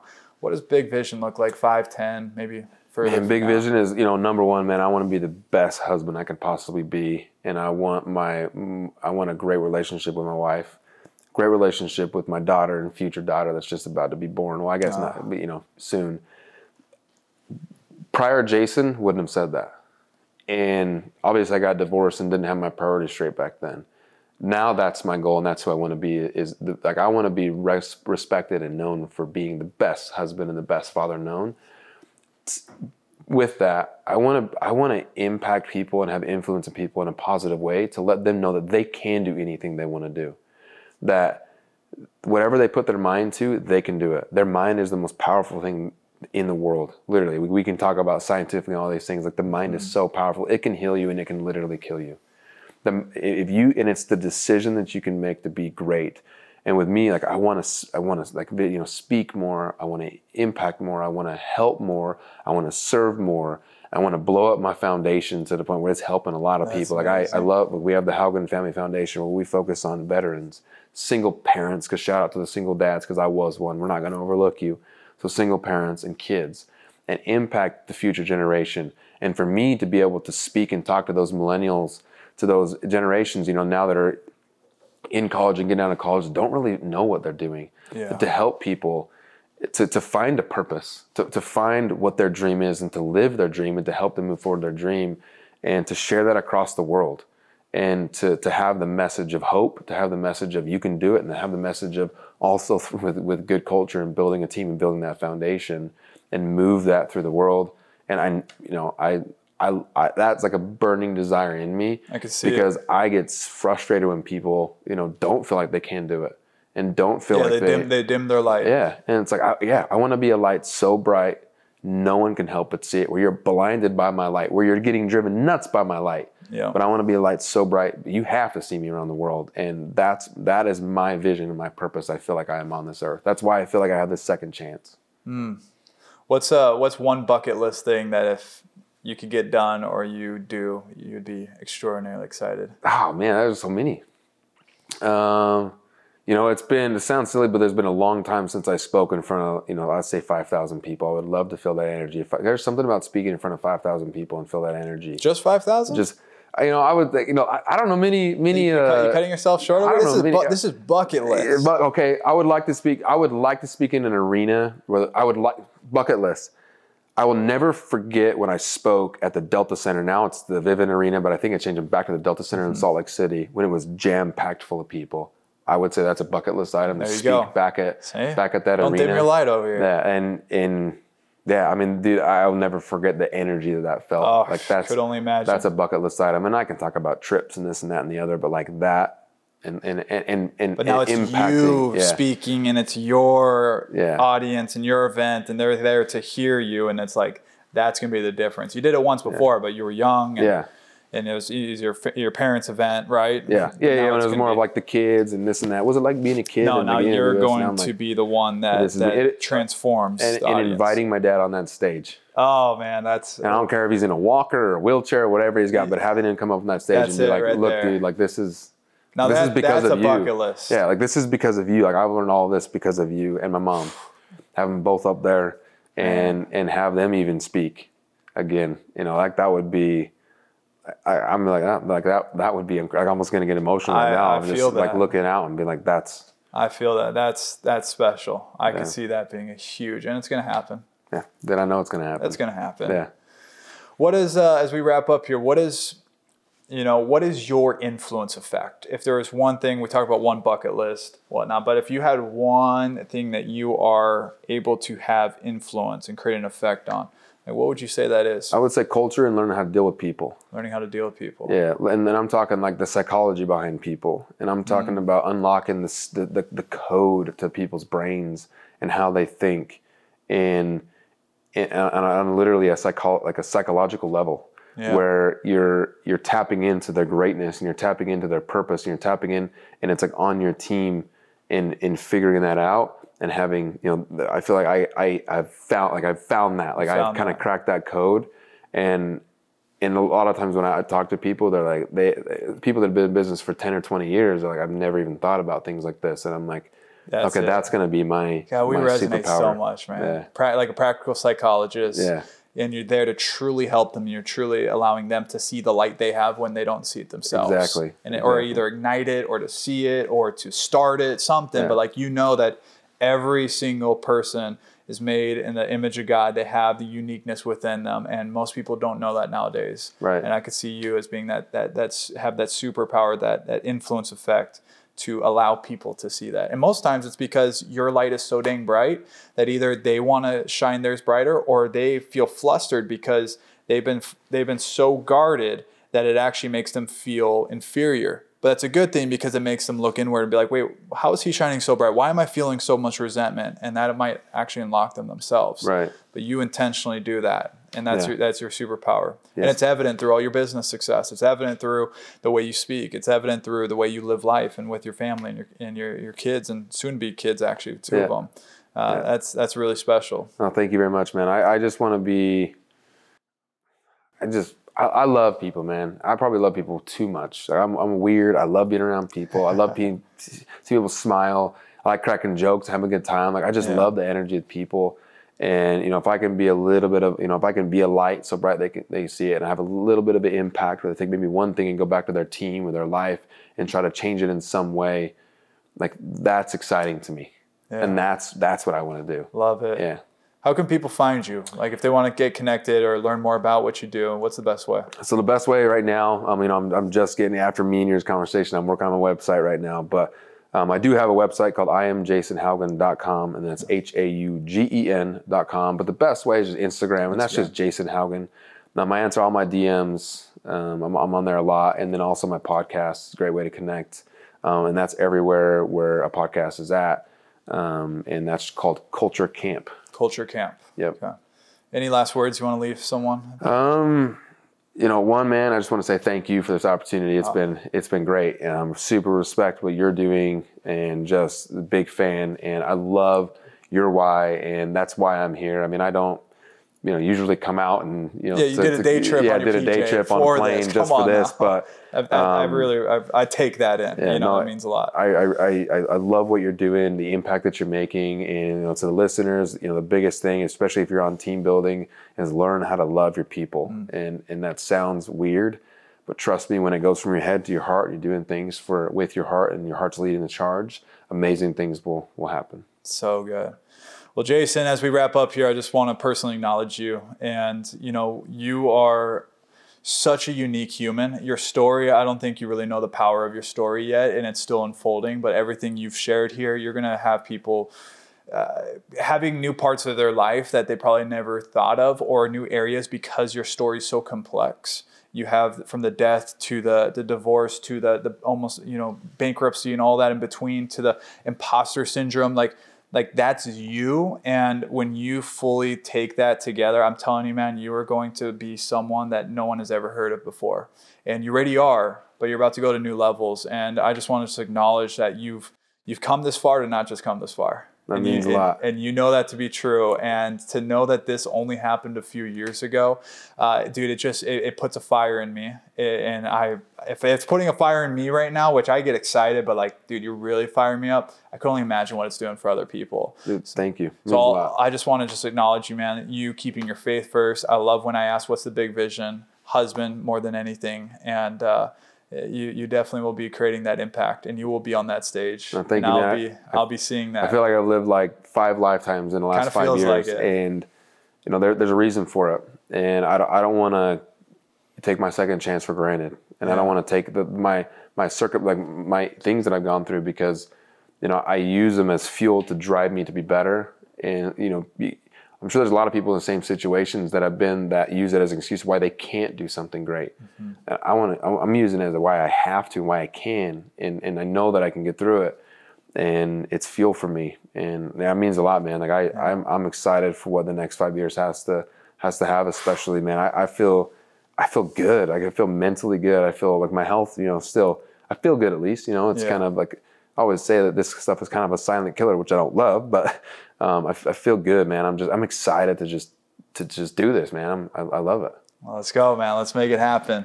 Appreciate awesome, you. Guys. Hey, thank you so much for tuning in here. Make sure you go follow Jason over on Instagram, Jason Haugen, and go show him some love. The one thing that we ask out of this interview is we just ask that if this resonated with you in some way, if something stood out, take a screenshot of this, whether you're listening on YouTube or any of the podcast platforms, tag Jason Haugen, tag Jake Havron, and just put us on your IG stories, because we personally love to see that. Send us a message on Instagram. We personally love to see that, and we'd personally love to respond to that. So it means the world to know not just that there is impact, but know what the impact is. So that's our one request here. Make sure you keep tuning in to these episodes, because we bring more incredible humans like this man. And until then, you go live an incredible life, and we'll see you in the next episode.